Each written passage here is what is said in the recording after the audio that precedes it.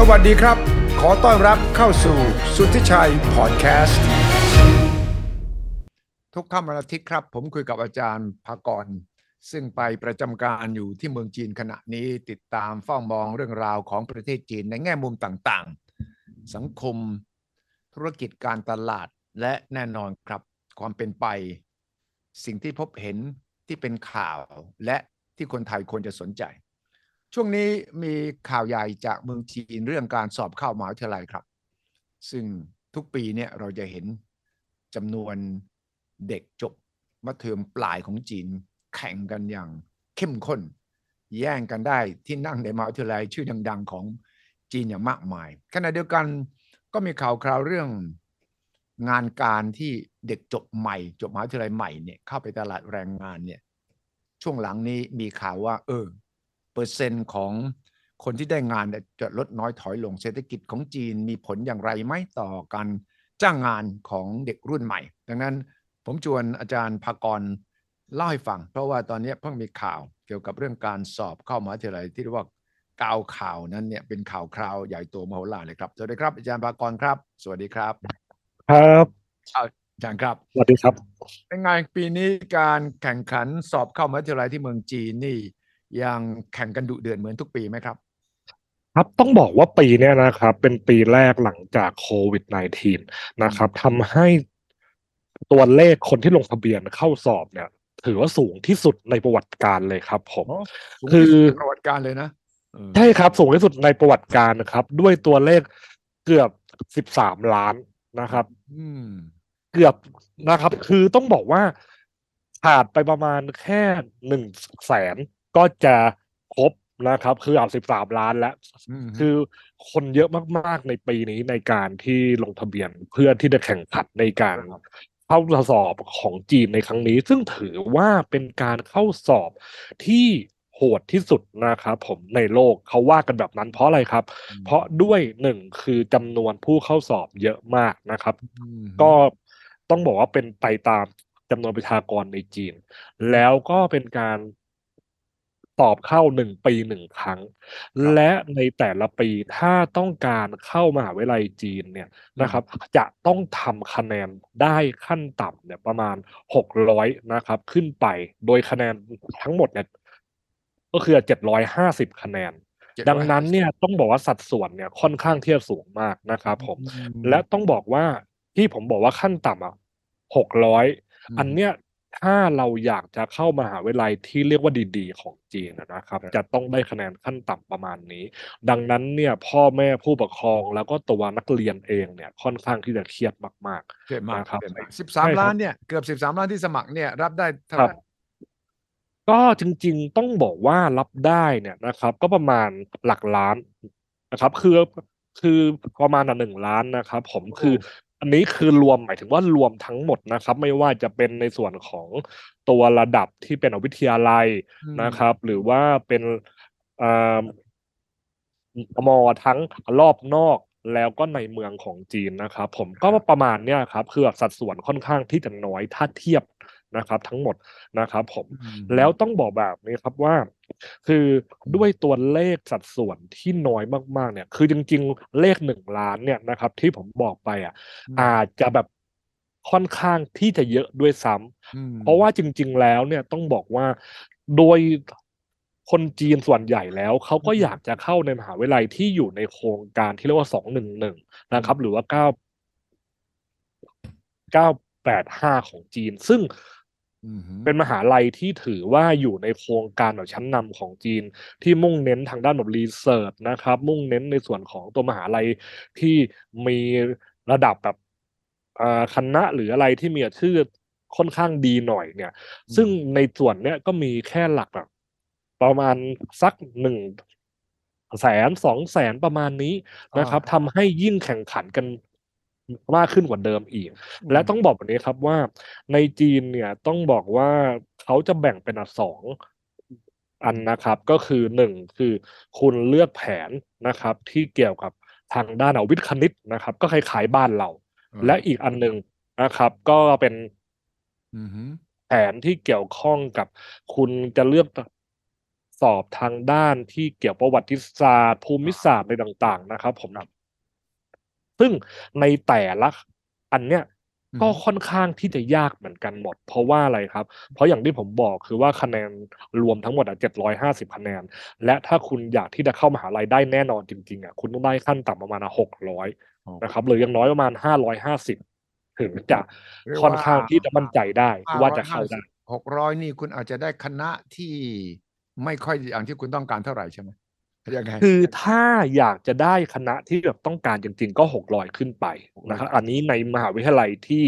ค่อนข้างที่จะดีในจีนนะครับผมที่อยู่ในโครงการ985โครงการ211นะครับคือต้องเล่าเนี่ยท็อป5เนี่ย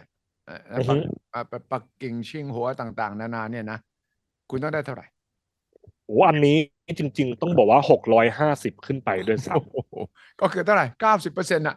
นะคุณทั้งสองใช่ครับประมาณนั้นครับใช่ครับใช่แต่ว่าต้องบอกว่าในช่วงโควิด-19 ที่ผ่านมาเนี่ย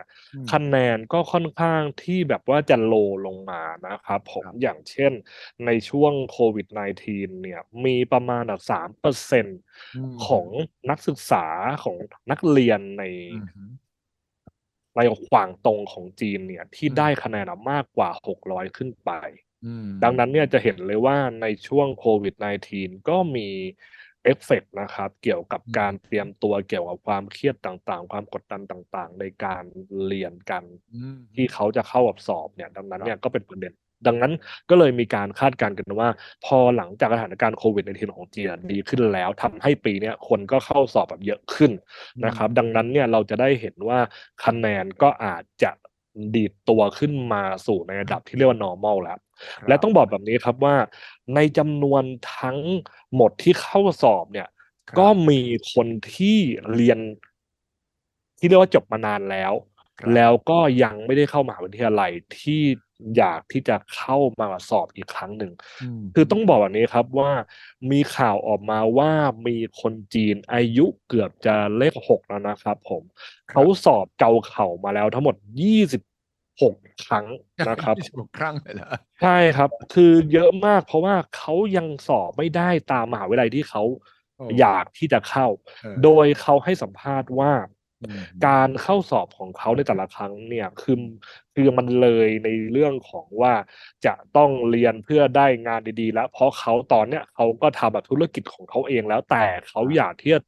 ที่จะทำตามเกี่ยวกับที่เขาเคยวาดหวังเอาไว้นะครับผมและ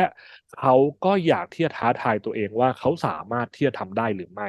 และต้องบอกนี้ครับว่าในจีนเนี่ยเขาได้เลิกในส่วนของที่ว่าลิมิตในส่วนของอายุคนที่จะเข้าสอบดังนั้นเนี่ยใครๆก็สามารถจะเข้าสอบเกาเข่าได้แล้วในตอนนี้คือไม่มีอายุเข้ามาเกี่ยวข้องแล้วดังนั้นเนี่ยในแต่ละปีก็จะมีทั้งเด็กที่เพิ่งจะเรียนจบม.6 แล้วก็คนที่เรียนจบมานานแล้วนะครับผมแล้วต้องบอกว่ามีคนเคยถามผมมานานมากนะครับว่าแล้วคนที่เรียนจบมานานแล้วแต่ว่ายังไม่ได้เข้ามหาวิทยาลัยเนี่ยเขาทำยังไงนะครับผมคือหมายความว่าเวลาเขาแบบสอบเกาเข่าแต่อาจจะผิดหวังนะครับแล้วเขาทำอะไรก็มีหลายแบบครับคือแบบแรกเขาก็อาจจะไปเลือกมหาลัยที่อาจจะระดับรองลงมาเพื่อที่จะเรียนไปก่อนอันนั้นสอบพร้อมกันหรือว่าสอบทีหลังไอ้มหาวิทยาลัยที่ไม่ดังเท่าไหร่เนี่ยเขาอยู่ในรายชื่อตอนเลือกหรือว่าไม่ได้เสร็จเมื่อสอบเหมือนกับเราไหมคือสอบทั่วประเทศรอบแรกไม่ได้คุณก็เข้าไปสอบมหาวิทยาลัยเอกชนอะไรต่างๆแบบเราเปล่าคือต้องบอกว่าสอบแค่ครั้งเดียวครับแล้วเอาคะแนนเพื่อไปยื่นนะครับก็คือจะดูนะครับก็คือในมหาวิทยาลัยที่อยู่ระดับแบบค่อนข้างที่จะดังและคนแข่งเยอะเขาก็จะมีแบบคะแนนออกมาว่าอยู่ในระดับไหนถึงที่จะยื่นได้นะครับผมถ้าเขาไม่สามารถยื่นอะไรเหล่านั้นได้มันก็จะมีมหาลัยรองลงมาที่เขาสามารถที่จะยื่นได้นะครับเขาก็ยื่นไปเรียนก่อนแล้วถ้าเขารู้สึกว่าเขาอยากที่จะเข้ามหาวิทยาลัยที่เขาเคยแบบตั้งความหวังเอาไว้เขาก็จะเข้ากับ สอบในปีต่อไปแล้วก็จะสอบยื่นคะแนนใหม่อีกครั้งหนึ่งไปสอบใหม่นะครับผมใช่ อืมแล้วก็จะมีอีกแบบหนึ่งคือว่าเขาก็ไปทำงานก่อนอืมนะครับหรือออกไปทำอะไรของตัวเองก่อนแล้วก็เตรียมตัวอ่านหนังสือไปด้วยแล้วก็เตรียมสอบในปีต่อไปเพราะว่าการสอบของจีนจะสอบ1 ปี 1 ครั้งครั้งแล้วเอาคะแนนมายื่นว่าอ๋อจะเข้าที่ไหนได้บ้างแล้วเมื่อกี้ผมได้พูดถึงโครงการที่เรา211คืออะไรนะครับแล้วก็985ของจีนต้องบอกนี้ครับว่าโครงการที่เรียกว่า211เนี่ยคือเป็นโครงการที่เก่าแก่มากของจีนคือเป็นโครงการที่จีนได้มีการเรียกว่าให้เงินนะครับในการที่ทำมหาวิทยาลัยของจีน100 แห่งครับให้เตรียมพร้อมนะครับสำหรับการที่จะแข่งขันกับต่างประเทศได้ อ๋อและใน100 แห่งเนี่ยนะครับผมก็จะครอบคลุมในทุกพื้นที่ของจีนดังนั้นเนี่ยก็จะมีจำนวนหนึ่งนะครับที่เป็นมหาวิทยาลัยที่อยู่ในเขตที่เรียกว่าเขตรอบนอกแล้วก็ยากจนของจีนซึ่งก็อยู่ในส่วนหนึ่งของการที่จีนพยายามจะทำให้ลดความเหลื่อมล้ำนะครับเนี่ยแหละก็คือเป็นจุดเริ่มต้นดังนั้นต้องบอกว่าพอผมเล่าแบบนี้คือมันก็เลยเคยมีประเด็นเหมือนกันว่าเอ๊ะจริงๆแล้วนโยบายของจีนในการทำให้ในส่วนของ100 มหาวิทยาลัยที่อยู่ในโครงการ211เนี่ยจะเป็นมหาวิทยาลัยที่สามารถที่จะเทียบเท่ากับต่างประเทศได้แต่กลายเป็นว่าก็จะมีมหาวิทยาลัยจำนวนหนึ่งซึ่งอาจจะค่อนข้างที่จะมีคุณภาพที่เหลื่อมล้ำกับมหาวิทยาลัยอื่นค่อนข้างที่จะเยอะเพราะว่าอยู่ในเขตรอบนอกของจีนนะครับดังนั้นเนี่ยจีนก็เลยมีโครงการหนึ่งที่ชื่อว่า985โดยโครงการ985เนี่ยคือเป็นโครงการที่จะมุ่งเน้นไปเฉพาะในมหาวิทยาลัยนะครับ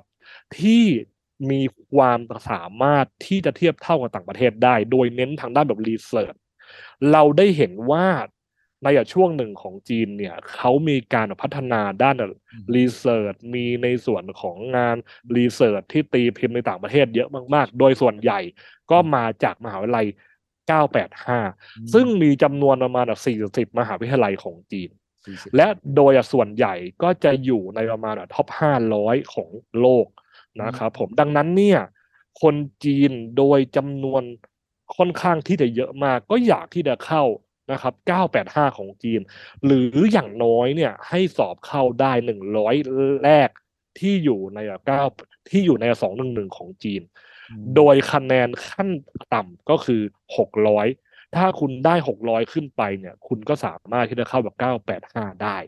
นะครับผมมีโอกาสค่อนข้างที่จะเยอะนะครับแต่ตามที่ผมเล่าไปเนี่ยมันก็เลยมีประเด็นอยู่ว่าถ้าไปดูในรายชื่อจริงๆแล้วเนี่ยในมหาวิทยาลัยที่อยู่ในระดับแบบท็อปของจีนโดยส่วนใหญ่ก็จะอยู่ในปักกิ่งก็จะอยู่ในเมืองใหญ่ๆของจีนใช่ครับดังนั้นเนี่ยเขาก็เลยมีกระแสที่เรียกว่าเอ๊ะแล้วมันยังคงมีความเหลื่อมล้ำอยู่หรือเปล่านะเพราะว่าแล้วถ้าเด็กที่อยู่ในรอบนอกของจีนเนี่ยจะไปจะไปแข่งขันกับเด็กที่อยู่ในเมืองได้อย่างไรเพราะเด็กที่อยู่ในเมืองก็มีโอกาสในการเข้าถึงพวกรีสอร์ทต่างๆมีการเข้าถึงในการเรียนกวดกวดวิชาวิชามีไหมอะไรอย่างนี้ของเขานะครับมีกวดวิชาไหมมีติวเข้มไหมเยอะมากครับเยอะมากคือต้องบอกว่ากวดวิชาในจีนเนี่ยเติบโตมาพร้อมๆกับความกดดันในการสอบเกาเข่าของจีนดังนั้นเราจะได้เห็นว่าหนึ่งนโยบายหนึ่งของทางจีนเมื่อประมาณ2 ปีที่ผ่านมาคือการเข้ามาเรียกว่ากวาดระเบียบในส่วนของโรงเรียนกวดวิชาในจีน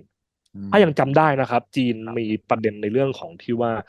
เขาลดความสำคัญของสถาบันกวดวิชาในจีนใช่จำได้เข้ากวาดล้างเขาบอกไม่เอามันเท่ากับ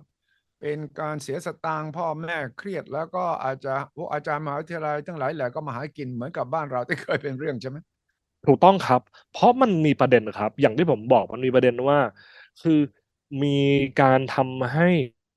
เด็กในเมืองเนี่ยเข้าถึงรีสอร์ทได้มากกว่าแล้วเด็กที่มาจากในพื้นที่แบบชนบทของจีนอะไรอย่างเงี้ยแล้วจะสามารถแข่งขันได้อย่างไรเพราะผู้ปกครอง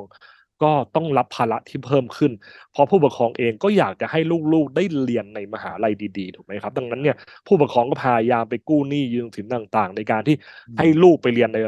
ในโรงเรียนดีๆหรือว่ากวดวิชาได้ดังนั้นเนี่ยจีนก็เลยพยายามที่จะปฏิรูปในส่วนนี้และจริงๆต้องบอกว่ามันเกี่ยวข้องกับอะไรอีกมันเกี่ยวข้องกับการที่เรียกว่าคนจีนเองก็ลดในส่วนของการมีลูกถ้ายังจำได้นะครับอีกปัญหาหนึ่งที่ทำให้จีนตอนเนี้ยซึ่งกระทบในเรื่องของที่เกี่ยวกับเศรษฐกิจในจีนด้วยก็คือจำนวนประชากรเริ่มเข้าสู่ในวัยที่เรียกว่าสูงอายุเพิ่มมากขึ้นในขณะที่อัตราการเกิดใหม่ของเด็กในจีนลดน้อยลงรวมถึงอัตราการที่เราแต่งงานในจีนก็เริ่มที่จะลดลงและถ้าดูนะครับอายุในการแต่งงานของคนจีนก็เริ่มที่จะเป็นอายุที่แบบเพิ่มขึ้นอย่างก่อนหน้านี้คนจีนเรียนจบนะครับเรียนจบมหาวิทยาลัยปุ๊บก็แต่งงานเลยแต่ตอนนี้คนจีนทำงานมาเป็น5-6 ปีก็ยังไม่แต่งงานด้วยซ้ำเพราะยังมองว่ายังเก็บเงินได้ค่อนข้างที่จะน้อยเพราะแรงในส่วนของแบบกดดันนะครับมันค่อนข้างที่จะเยอะมากถ้าคุณแต่งงานคุณก็ต้องเก็บเงินนะครับซื้ออสังหาต่างๆแล้วถ้าคุณมีลูกคุณต้องเก็บเงินให้ลูกได้เรียนดีๆอีกซึ่งคนจีนมองว่าภาระเยอะมากเกินไปแล้วรัฐบาลจีนก็เลยมองเห็นว่าถึงแม้ว่าเขามีนโยบายในส่วนของให้คนจีนสามารถมีลูกคนที่2-3ได้แล้วแต่คนจีนก็ยังไม่อยากมีกันเพราะภาระยังเยอะอยู่โดยส่วนใหญ่ก็มาจากการเรียนของเด็กจีนดังนั้นเนี่ยทางจีนก็เลยออกมาในส่วนของลดแรงกดดันตรงนี้หนึ่งคือเขาปฏิรูปว่าลดความเหลื่อมล้ำนะครับอย่างโรงเรียนกวดวิชาต่างๆลดความสำคัญลง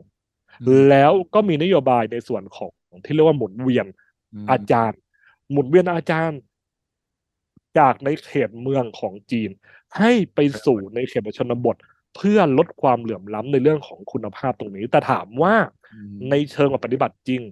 ยังมีความเหลื่อมล้ำอยู่ไหมก็ต้องยอมรับว่าก็ยังมีความเหลื่อมล้ำอยู่นะครับแล้วเราได้เห็นอะไรอีกเราก็ได้เห็นการเรียกร้องนะครับผมในส่วนของทั้งรัฐบาลกลางแล้วก็ท้องถิ่นในเมืองต่างของจีนในการที่จะลดความสำคัญของคะแนนสอบภาษาอังกฤษในการสอบเกาเข่าให้ลดน้อยลงอย่างตอนนี้ต้องบอกว่าภาษาอังกฤษถือว่าเป็นวิชาหลักในการที่ไม่ว่าคุณจะเลือกแบบที่คุณจะเลือกแบบคุณจะสอบเข้าทางวิทย์คณิตคุณก็ต้องสอบภาษาอังกฤษนะครับโดยมีคะแนนเต็ม150คะแนนเขากำลังมีการเรียกร้องกันอยู่ว่าลดได้ไหมเหลือแค่100คะแนนเพราะเขามองว่าถ้าทำให้คะแนนสอบภาษาอังกฤษเนี่ยไป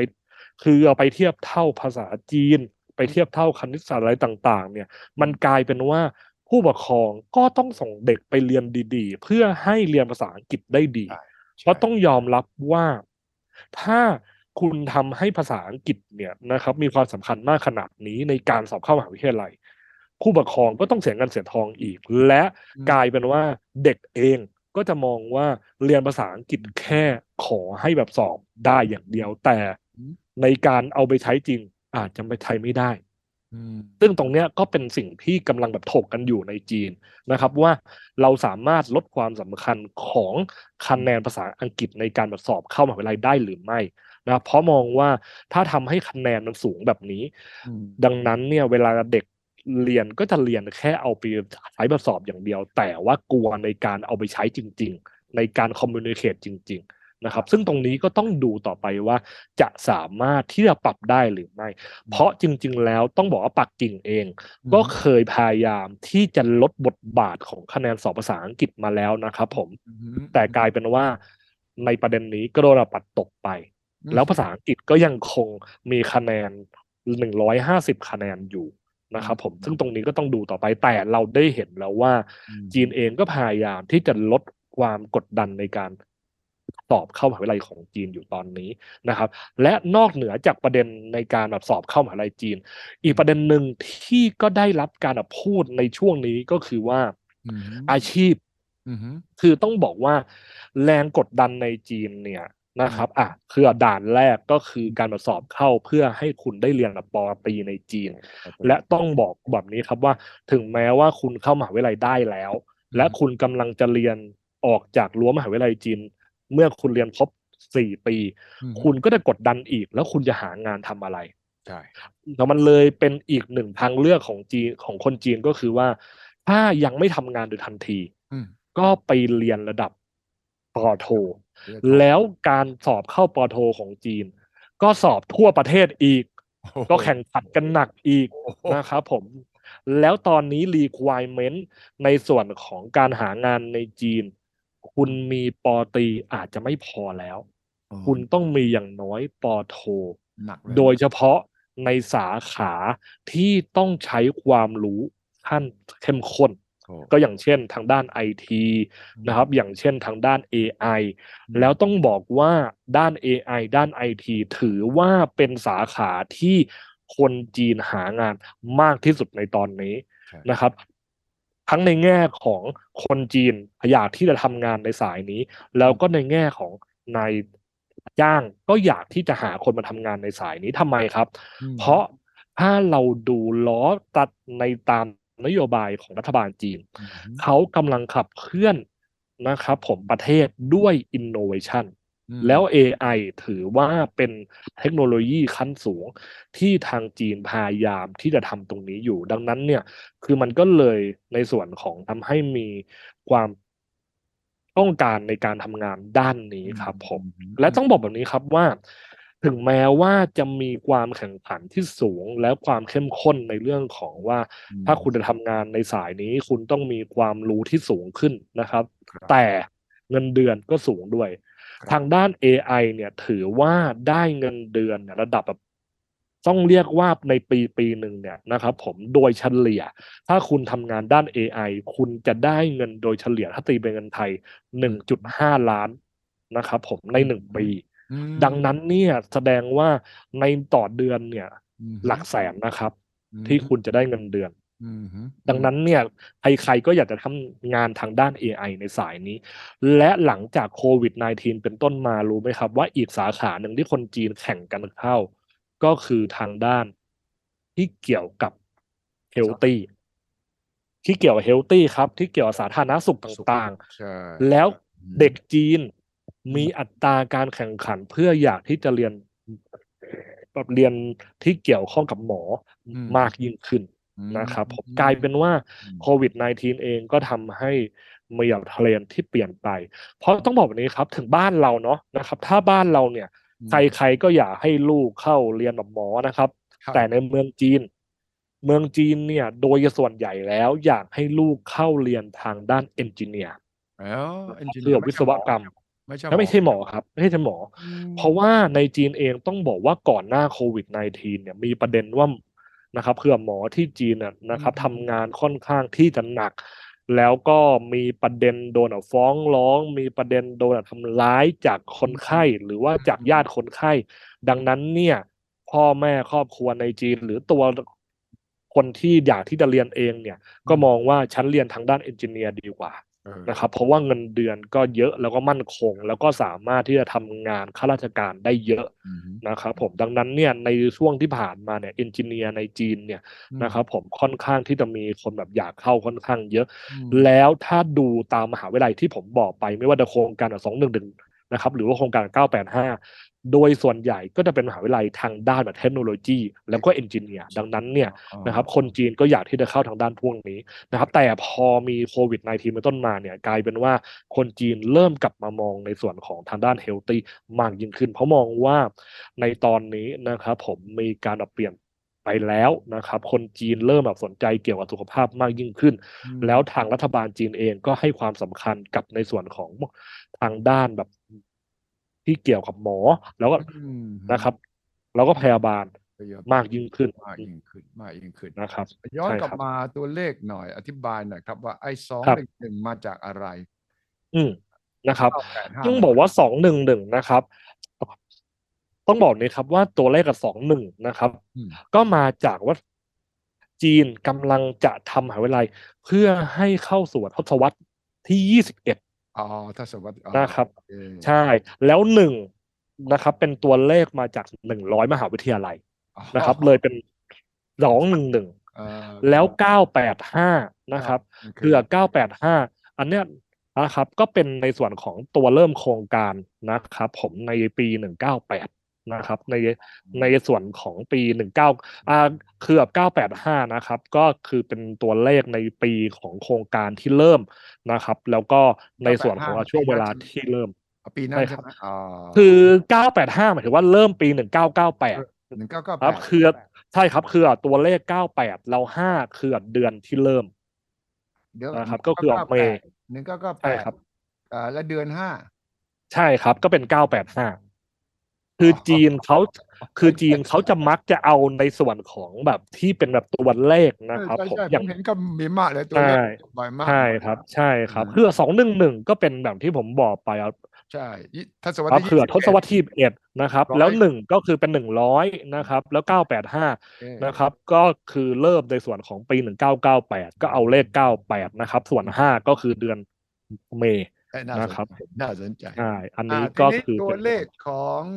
การว่าจ้างที่ผมเห็นก็คือว่าตอนนี้พูดง่ายๆคือเด็กจบมหาวิทยาลัยเนี่ยตกงานมากขึ้นจริงหรือเปล่าคือต้องบอกแบบนี้ครับว่าตั้งแต่ในช่วงโควิด-19เป็นต้นมาเนี่ยก็มีอัตราการที่เรียกว่าว่างงานค่อนข้างที่จะเยอะขึ้นนะครับโดยเฉพาะเป็นการว่างงานแบบที่จีนเรียกว่าชั่วคราวนะครับก็คือเด็กนะครับเพิ่งเรียนแบบจบใหม่นะครับผมแล้วก็ยังหางานยังไม่ได้ภายใน1 ปีนะครับเรียกว่าชั่วคราวของจีนเนี่ยมีอัตราที่เรียกว่าเพิ่มขึ้นเพราะว่าในช่วงโควิด-19เนี่ยก็อาจจะมีสถานการณ์ที่อาจจะไม่ปกติมากนักแต่ว่าตอนนี้จีนบอกว่าเริ่มที่จะดีขึ้นแล้วนะครับโดยเฉพาะในส่วนของที่เป็นเซกเมนต์ในส่วนของ IT นะครับแล้วก็เซกเมนต์ในส่วนของเอนจิเนียร์นะครับผมเพราะว่าจีนเนี่ยเริ่มมีการที่เรียกว่าขับเคลื่อนในตรงนี้เพิ่มมากขึ้นถามว่ายังมีปัญหาไหมก็ยังมีอยู่ครับอันนี้ก็ต้องมายอมรับตรงๆเราเลยได้เห็นว่าทุกครั้งที่นโยบายของจีนออกมาในช่วงนี้เขาจะมุ่งเน้นคำว่าจะเพิ่มดีมานด์ก็คือเขาจะเพิ่มในส่วนของการเอาบริโภคภายในประเทศนะครับเพราะว่าถ้ามีการเพิ่มการบริโภคภายในประเทศนั่นหมายความว่าจะมีการที่เรียกว่าสร้างงานได้มากยิ่งขึ้นนะครับแล้วเขาก็มีให้เงินอุดหนุนในส่วนของผู้ประกอบการต่างๆในการที่จะว่าจ้างในสายงานโดยเฉพาะสายงานที่เกี่ยวข้องกับ innovation นะครับและในแต่ละปีจีนจะมีในการที่เขาจะบรรจุอาชีพใหม่ๆที่สอดคล้องกับในส่วนของรูปแบบนโยบายของเขาในช่วงนั้นอย่างตั้งแต่จีนมีการออกนโยบายที่เรียกว่า AI นะครับผมในส่วนของการกระตุ้น AI เป็นต้นมาเนี่ยเขาก็จะมีอาชีพใหม่ๆที่เกี่ยวข้องกับตรงนี้นะครับอย่างเช่นอาชีพที่เกี่ยวข้องกับวิศวกร AI นะครับมีอาชีพที่เกี่ยวข้องกับ IoT นะครับและในตอนนี้เองนะครับที่จีนเริ่มมีนโยบายในส่วนของให้มีองค์กรต่างๆเนี่ยมีงานรีเสิร์ชที่เกี่ยวข้องกับในส่วนของ GPT นะครับก็เริ่มมีอาชีพใหม่ที่เกิดขึ้นนะครับที่เกี่ยวข้องกับสายนี้อย่างเช่นในส่วนของที่เป็นเอนจิเนียร์ที่ทำทางด้านแบบ GPT โดยตรงนะครับเป็นเอนจิเนียร์ที่ทำทางด้านที่เกี่ยวข้องกับแชทบอทโดยตรงนะครับแบบนี้เป็นต้นนะครับผมก็คือพูดง่ายๆว่าถึงแม้ว่าอัตราการว่างงานในจีนจะยังมีอยู่นะครับผมแต่อีกมุมหนึ่งทางจีนเองก็พยายามที่จะเข้ามาช่วยเหลือโดยการที่ให้เงินอุดหนุนนะครับกับองค์กรต่างๆแล้วก็มีการครีเอทอาชีพใหม่ๆเพิ่มขึ้นด้วยเพื่อรองรับตรงนี้นะเพราะเขาก็จะมองว่าในส่วนของคนที่เรียนแบบจบเนี่ยส่วนใหญ่แล้วจะเรียนทางด้านแบบไหนกันโดยส่วนใหญ่ตอนนี้เรียนด้านไอทีเรียนทางด้าน AI เอนจิเนียร์ต่างๆก็มีงานพวกนี้มารองรับนะครับและอีกประเด็นหนึ่งที่เราได้เห็นก็คือว่าจีนเริ่มที่จะสนับสนุนให้เด็กจบใหม่ในจีนเนี่ยนะครับได้เป็นผู้ประกอบการมากยิ่งขึ้นโดยในเมืองต่างๆเนี่ยเริ่มมีเงินอุดหนุนในส่วนของให้เด็กจบใหม่เนี่ยนะครับผมมีการเริ่มที่จะ ทำแบบธุรกิจของตนเองนะครับโครงการแบบสตาร์ทอัพต่างอันนี้ๆนะครับผมเหแล้วโดยมือนกับในเฉพาะไทยเราที่เกี่ยวข้องอีคอมเมิร์ซใช่ครับใช่ครับผมจะก็คือเป็นผู้ประกอบการเองแล้วก็สตาร์ทอัพอะไรพวกนี้ใช่ไหมครับถูกต้องครับอืมแต่ว่าก็มีสิ่งที่จะต้องแบบจับตามองเหมือนกันเพราะว่าในช่วงหลายปีที่ผ่านมาเนี่ยถึงแม้ว่าในหลายเมืองของจีนจะมีนโยบายที่เกี่ยวข้องกับให้เงินแบบสตาร์ทอัพแต่กลายเป็นว่าอืมคือค่อนข้างที่จะเรียกว่าฉาบฉวยอืมนะครับอืมเพราะอืมเราได้เห็นนะครับพอมีโครงการมาแล้วแต่ว่าในส่วนของการประกอบการจริงๆแล้วเนี่ย อาจจะไม่สามารถที่จะยืนระยะต่อไปได้นานดังนั้นเนี่ยนะครับเลยมีอีกประเด็นหนึ่งที่ต้องจับตามองเหมือนกันว่าในส่วนของโครงการสตาร์ทอัพต่างๆของจีนอินโนเวชันต่างๆของจีนเนี่ยนะครับที่เด็กจบใหม่เนี่ยนะครับผมได้เข้ามาในโครงการต่างๆเนี่ยสามารถที่ได้ยืนระยะต่อไปได้มากน้อยแค่ไหนซึ่งในตอนนี้ในเมืองต่างๆของจีนเลยเนี่ยเขาเลยมีการทำเป็นสิ่งที่เรียกว่านิคมนะครับ โดยเป็นนิคมอุตสาหกรรมที่มุ่งเน้นทางด้าน High Innovation โดยตรงแล้วก็จะเอาแบบ Talent นะครับแล้วก็เอาที่เป็นเด็กจบใหม่เนี่ยนะครับไปรวมกันอยู่ตรงนี้แล้วจะมีในส่วนของการแบบที่เรียกว่าช่วยเหลือในส่วนของ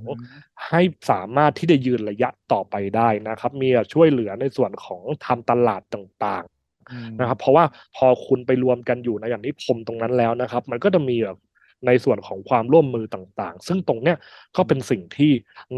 ในเมืองต่างๆของจีนกำลังทำอยู่แล้วโดยเฉพาะที่เกี่ยวข้องกับการค้าการขายเหมือนกันนะครับอย่างตอนเนี้ยนะครับเราก็ได้เห็นว่าในเมืองต่างๆของจีนที่มุ่งเน้นในเรื่องของอีคอมเมิร์ซนะครับอย่างหังโจวนะครับก็จะมีโครงการในการที่เข้าไปแบบช่วยในส่วนของให้เด็กจบใหม่ได้เข้ามาในแบบเซกเตอร์ในส่วนของอีคอมเมิร์ซนะครับอย่างเช่นมาเป็นไลฟ์สตรีมเมอร์นะครับผมมาทำแบบไลฟ์สตรีมมิ่งขายของนะครับแล้วตอนนี้นะครับก็มีคือต้องบอกว่าหลายเมืองก็เห็นพอหางโจวนะครับเติบโตขึ้นนะครับก็เริ่มทำที่เป็นแบบเดียวกันนะครับอย่างเช่นแบบเซินเจิ้นนะครับก็เริ่มมีโครงการเหมือนกันในการที่จะบ่มเพาะในส่วนของเด็กจบใหม่นะครับให้เข้ามาทางสายอีคอมเมิร์ซนะครับมาเป็นแบบไลฟ์สตรีมเมอร์นะครับหรือว่ามาเป็นผู้ประกอบการในอีคอมเมิร์ซตรงนี้แล้วในโครงการเนี่ยนะครับผมทางจีนมองว่าเขาสามารถที่จะกระตุ้นให้เกิดการกระจายงานได้มากขึ้นเพราะว่าก็ต้องยอมรับว่าในสายงานการค้าการขายในจีนก็ยังถือว่าเป็นในส่วนของที่สามารถเข้ามาทำได้แบบหลักเลยในจีนนะครับในสายรีเทลเขาขายนะครับของซึ่งตรงนี้ใน ใช่ครับ TikTok ใน TikTok เยอะอย่างที่เราเห็นในเมืองไทยขายของกันเยอะมากเยอะมากครับคือต้องบอกว่าใน TikTok จีนในตอนนี้นะครับผมเขาทำเป็นแพลตฟอร์มอีคอมเมิร์ซเองเลยด้วยนะครับผมคือพูดง่ายๆว่าใน TikTok จีนณตอนนี้นะครับคุณไลฟ์สดใช่ไหมครับใช่คุณสามารถที่จะมีในส่วนของว่าแพลตฟอร์มขายสินค้าบนนั้นได้เลยได้เลยนะแล้วที่มากไปมากกว่านั้นคือตอนนี้นะครับคือนอกเหนือจากการแค่ขายสินค้ากลายเป็นว่ารวมในส่วนของที่เป็นไลฟ์สไตล์นะครับไม่ว่าคุณจะซื้อตั๋วหนังคุณจะซื้อวาวเชอร์คูปองต่างๆรวมถึง Delivery นะครับเผื่อ TikTok จีนก็มีในตอนนี้แล้วโดยมีการสนับสนุนนะครับโดยทางรัฐบาลจีนเองเพราะอะไรครับทำไมผมถึงที่จะพูดถึงในสายรีเทล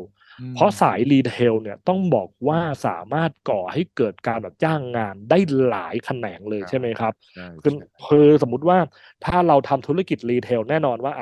คุณก็ต้องมีคนมาขายของคุณต้องก็ต้องมีพนักงานในการที่ให้ไปส่งของนะครับดังนั้นคุณสามารถขยายสายงานเป็นโลจิสติกได้แล้วอย่างที่บอกว่าในตอนนี้นะครับในจีนเนี่ยเขามีไอทีมีอินโนเวชันต่างๆอีคอมเมิร์ซในจีนก็ขับเคลื่อนด้วยในส่วนของตัว AI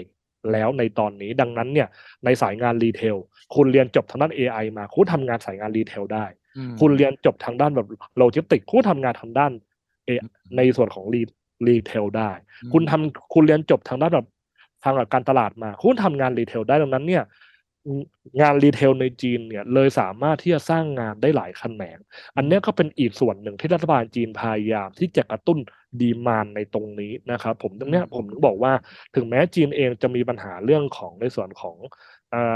คนเรียนจบใหม่มานะครับคือตกงานนะครับแต่จีนก็พยายามสร้างอีโคซิสเต็มเพื่อให้มีแบบสภาพ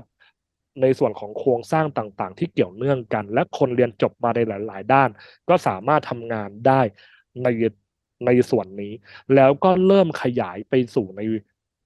วงนอกของจีนคือก่อนหน้านี้เราจะเห็นว่าใครที่อยากที่จะทำงานดีๆจะต้องเข้ามาในเมืองใหญ่ของจีนนะครับแต่ตอนนี้กลายเป็นว่าจีนพยายามที่จะทำให้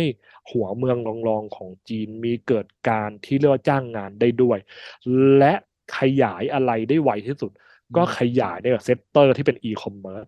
เพราะสามารถที่จะเจาะและเริ่มต้นได้ในทุกหัวเมืองของจีนเลยดังนั้นเนี่ยเราจะเห็นเลยว่างานพื้นฐานที่สุดในจีนตอนนี้ก็คือสายงานรีเทลแล้วก็โลจิสติกเพราะสามารถขยายได้ในทุกหัวเมืองในจีนแล้วตรงนี้เนี่ยทางจีนมองว่าก็จะช่วยลดความเหลื่อมล้ำแล้วก็จะช่วยเพิ่มโอกาสในการหางานให้กับเด็กจบใหม่ของจีนแล้วมีโครงการที่เรียกว่าให้คนจีนเนี่ยนะครับพอจบใหม่แล้วก็กลับสู่บ้านเกิดของตนเองทำไมต้องกลับสู่นะครับเพราะบ้านเกิดของตนเองเพราะพอกลับไปในบ้านเกิดตนเองนั่นถือว่าช่วยกระตุ้นในส่วนของเป็นดีมานในส่วนของการบริโภคอุปโภคต่างๆแล้วนายจ้างก็สามารถที่จะได้รายได้เพิ่มมากขึ้นเมื่อมีดีมานเพิ่มขึ้นแล้วก็ขยายในการจ้างงานเพิ่มขึ้นอีกนะครับและขอเล่าอีกนิดนึงครับว่าในส่วนของการจ้างงานในจีนเนี่ยกลายเป็นว่าเขาไม่ได้จ้างงานจากแค่จบมหาวิทยาลัยอย่างเดียวนะครับผมแต่ในจีนเริ่มมีการกระตุ้นในส่วนของอาชีวะโดยเฉพาะในช่วงของโควิด -19 ที่ผ่านมาจะเห็นเลยว่าสายอะไรที่สามารถเข้าสู่ตลาดแรงงานได้ไวที่สุดก็คืออาชีวะของจีนดังนั้นเนี่ยเขาเลยมีการกระตุ้นให้อาชีวะของจีนเนี่ยนะครับผมสามารถที่จะดึงดูดให้เด็กจบใหม่ในจีนเนี่ยนะครับผมที่จบจากอาชีวะเนี่ยนะครับสามารถที่จะหางานได้มากยิ่งขึ้นนะครับและก็สามารถกระตุ้นให้คนจีนเองเนี่ยนะครับมีทางเลือกที่มากขึ้นคุณอาจไม่จำเป็นที่จะต้องเข้าไปเรียนมหาวิทยาลัยอย่างเดียวก็ได้คุณเรียนอาชีวะสิเพราะว่าคุณจบอาชีวะคุณก็สามารถมีงานการดีๆได้เหมือนกันเพราะตอนนี้จีนหันมาในส่วนของให้ความสำคัญในส่วนของอาชีวะที่เป็นแรงงานขั้นสูงขึ้นนะครับซึ่งอันเนี้ยเราก็ได้เห็นว่าจีนเองก็วางนโยบายแบบนี้เพราะจีนเองก็มองว่าการเข้ามหาวิทยาลัยอาจจะแข่งขันกันแบบสูงมากนะครับดังนั้นเนี่ยเขาก็เลยหันไปในส่วนของให้ความสำคัญกับอาชีวะแล้วอาชีวะนะครับเรียนจบปุ๊บสามารถที่จะทำงานได้เลยเพราะว่ามีแรงงานนะครับมีองค์ความรู้ในส่วนของที่เป็นวิชาชีพเฉพาะตรงนั้นถูกต้องครับมันจะเหมือนกับไทยเราไหมว่าคนที่จบอาชีวะเนี่ยเงินเดือนน้อยกว่าจบมหาวิทยาลัยซึ่งสมัยก่อนนะสมัยนี้อาจจะไม่ใช่ครับแล้วก็มีปัญหาไม่ว่าถูกมองว่าเนี่ยอาชีวะมันสู้ปริญญาไม่ได้เนี่ยมีค่านิยมอย่างนี้ไหมก็ต้องยอมรับว่าในในสมัยก่อนของจีนเองก็เป็นประมาณนี้ครับผมแต่อาชีวะของจีนในปัจจุบันนี้ต้องยอมรับว่าจะมีความเป็นแบบเฉพาะทางมากยิ่งขึ้นนะครับอย่างเช่นคุณเรียนอาชีวะทางด้านรถไฟแล้วคุณจบออกมาคุณก็ไปทำงานทางด้านที่เกี่ยวรถไฟได้เลยนะครับผมหรือคุณเรียนอาชีวะนะครับที่เกี่ยวข้องกับในส่วนของตัวทางสายธนาคารคุณเรียนจบมาคุณทำงานธนาคารได้เลยคือเป็นแบบวิชาชีพคือต้องบอกนี้ครับว่าสถาบันการศึกษาในจีนจะมีการเฉพาะเจาะจงลงไปเลยอย่างเช่นถ้าเป็นมหาวิทยาลัยก็มีมหาวิทยาลัยทางด้านเอนจิเนียร์ไปเลยนะครับมีมหาวิทยาลัยทางด้านเหมืองแร่มีมหาวิทยาลัยทางด้านที่เกี่ยวข้องกับปิโตรเลียมนะครับและอาชีวะในจีนก็จะมีที่เป็นอาชีวะทางด้านธนาคารอาชีวะทางด้านท่องเที่ยวอาชีวะทางด้านปิโตรเลียมเหมือนกันอาชีวะทางด้านที่เรียนจบมาแล้วทำมาทางด้านโลจิสติกนะครับแล้วก็รถไฟขนส่งต่างๆดังนั้นเนี่ยกลายเป็นว่าคุณรู้ตั้งแต่ต้นแล้วว่าถ้าคุณเรียนเหล่านั้นคุณจบมาทำอะไรนี่คือข้อดีอย่างหนึ่งที่เราได้เห็นของจีนคือมีการกำหนดสถาบันนะครับที่เจาะจงไปในแต่ละด้านมีจุดเด่นทางด้านนั้นไปเลยนะครับผมที่เกี่ยวกับไทยก็คือว่ามีนักศึกษาจีนเข้ามาเรียนในไทยมากขึ้นหรือว่าในอาเซียนอื่นมากขึ้นเนี่ยเป็นเพราะว่าสอบเข้ามาที่จีนไม่ได้แนวโน้มนี้มันจะมากขึ้นว่าเราจะอันนี้ก็ต้องนักศึกษาจีนเนี่ยมาในอาเซียนมากขึ้นไหม อันนี้ก็ต้องยอมรับว่าในช่วง10 ปีที่ผ่านมาเนี่ยมีแนวโน้มแบบนี้นะครับที่มากขึ้นเพราะว่าการแข่งขันในจีนค่อนข้างที่จะแบบสูงถูกไหมครับดังนั้นเนี่ยเขาเลยมองว่าถ้าเขามีเงินจำนวนหนึ่งเขาก็จะให้ลูกเขามาเรียนในส่วนของที่เรียนในเมืองไทยเรียนในอาเซียนเรียนที่ต่างประเทศเพราะอะไรครับเพราะอย่างน้อยก็ได้แบบชื่อว่าเราเรียนนะครับที่ต่างประเทศแล้วเวลากลับไปหางานในจีนก็จะมีโอกาสที่เพิ่มมากขึ้นและอีกแง่มุมหนึ่งนะครับผมการมาเรียนที่เมืองไทยแล้วก็อาเซียนก็ได้ลู่ทางในส่วนของการค้าการขายด้วยนะครับดังนั้นเนี่ยนะครับคือเหตุผลอาจจะเป็นเพราะว่าอาจจะสอบเข้าเกาเข่าไม่ได้แต่อีกแง่มุมหนึ่งเป็นเกี่ยวกับการค้าด้วยนะครับผมแต่ถ้าถามว่าในช่วงหลังโควิด -19 เนี่ยนะครับคือแนวโน้มเป็นยังไงต้องบอกว่าณตอนนี้นะครับจีนเองเนี่ยก็พยายามที่จะทำให้การเข้าเรียนในจีนเองเนี่ยมีแรงกดดันที่น้อยลงดังนั้นเนี่ยคนจีนก็เริ่มที่จะพรีเฟอร์ในการเรียนในจีนเพิ่มมากขึ้นเพราะมีเรื่องของที่เกี่ยวกับการเมืองระหว่างประเทศด้วยนะครับผมแล้วก็ทางจีนก็เริ่มที่จะกระตุ้นในส่วนของการพัฒนาในจีนแล้วการค้าการขายในจีนดังนั้นเนี่ยคนจีนก็เลยมองว่าฉันก็เรียนในประเทศก็โอเคนะครับผมถามว่าไปเรียนต่างประเทศยังมีอยู่ไหมก็ยังมีอยู่ครับโดยเฉพาะในย่านอาเซียนเพราะในตอนนี้ต้องบอกว่าจีนเองก็ยังเป็นคู่ค้าอันดับหนึ่งกับอาเซียนนะครับผมใช่ใช่แล้วพอเรื่องของเป็นคู่ค้าอันดับหนึ่งเนี่ยเกิดอะไรขึ้นก็ยังมีโอกาสทางด้านการค้าการขายอยู่ดังนั้นเนี่ยคนจีนเองนะครับที่เขามองเห็นโอกาสตรงนี้เขาก็จะส่งลูกหลานของเขามาเรียนในพื้นที่เหล่านี้นะครับรวมถึงประเทศไทยด้วยนะครับผมแล้วถามว่าคนจีนยังไปเรียนที่อเมริกาแล้วก็อังกฤษแล้วก็ยุโรปอยู่ไหมก็ยังมีอยู่ครับแต่อาจจะลดลงเพราะว่าตั้งแต่ในช่วงของก่อนโควิดที่จีนกับอเมริกามีปัญหาเรื่องของสงครามการค้านะครับผมทำให้มีแรงแบบกดดันต่างๆเพิ่มมากขึ้นนะครับตัวนักศึกษาจีนในอเมริกาเองก็โดนตรวจสอบเพิ่มมากขึ้นนะครับมีความเข้มข้นในการขอนะครับคือในการเข้าไปเรียนในอเมริกาได้แบบยากมากขึ้นดังนั้นเนี่ยนะครับมันก็มีกระแสในส่วนของที่ว่าคนจีนก็เลยมองว่าฉันก็เรียนในประเทศจีนหรือฉันเรียนในย่านอาเซียนนะครับที่ง่ายกว่านะครับผมใช่ใช่น่าสนใจมากเราต้องติดตามอยู่ต่อไปเพราะว่านี่คือนโยบายใหม่ที่ต้องการที่จะปรับปรุงสถาบันการศึกษาขณะเดียวกันที่น่าสนใจคือลดความเหลื่อมล้ถูำและกต้องครับก็สร้างคนรุ่นใหม่ให้มีทักษะที่ทันกับศตวรรษที่21ด้วยถูกต้องต้องครับสามารถทั้งแข่งขัใช่ครับนกับต่างประเทศและก็ขณะเดียวกันต้องสามารถลดความเหลื่อมล้ำภายในประเทศแล้วก็ยังถูกต้องต้องครับตอบโจทย์ด้วยว่าประชากรที่เกิดน้อยลงเนี่ยอาจจะทำให้เด็กรุ่นใหม่หันไปเรี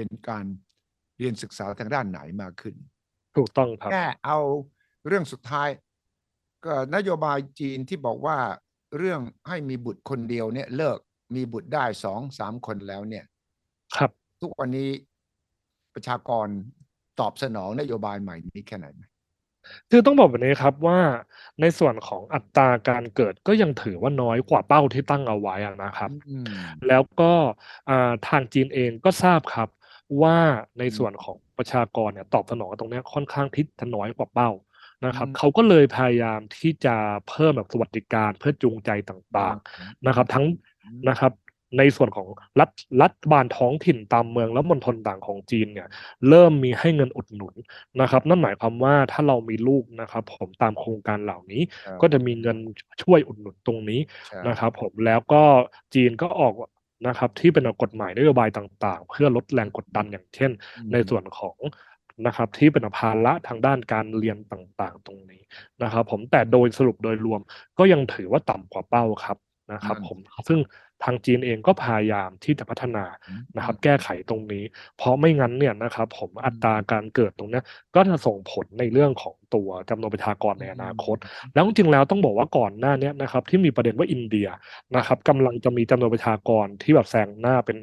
อันดับหนึ่งของโลกนะครับทางจีนก็ออกมาโต้ตอบเหมือนกันว่าถึงแม้ว่าถ้าอินเดียนะครับมีจำนวนประชากรที่แบบแซงจีนแล้วนะครับผมจีนจะ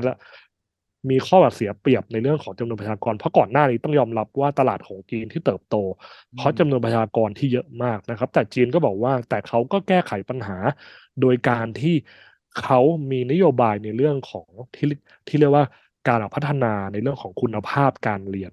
นะครับผมในจีนถึงแม้ว่าจำนวนประชากรนะครับเขา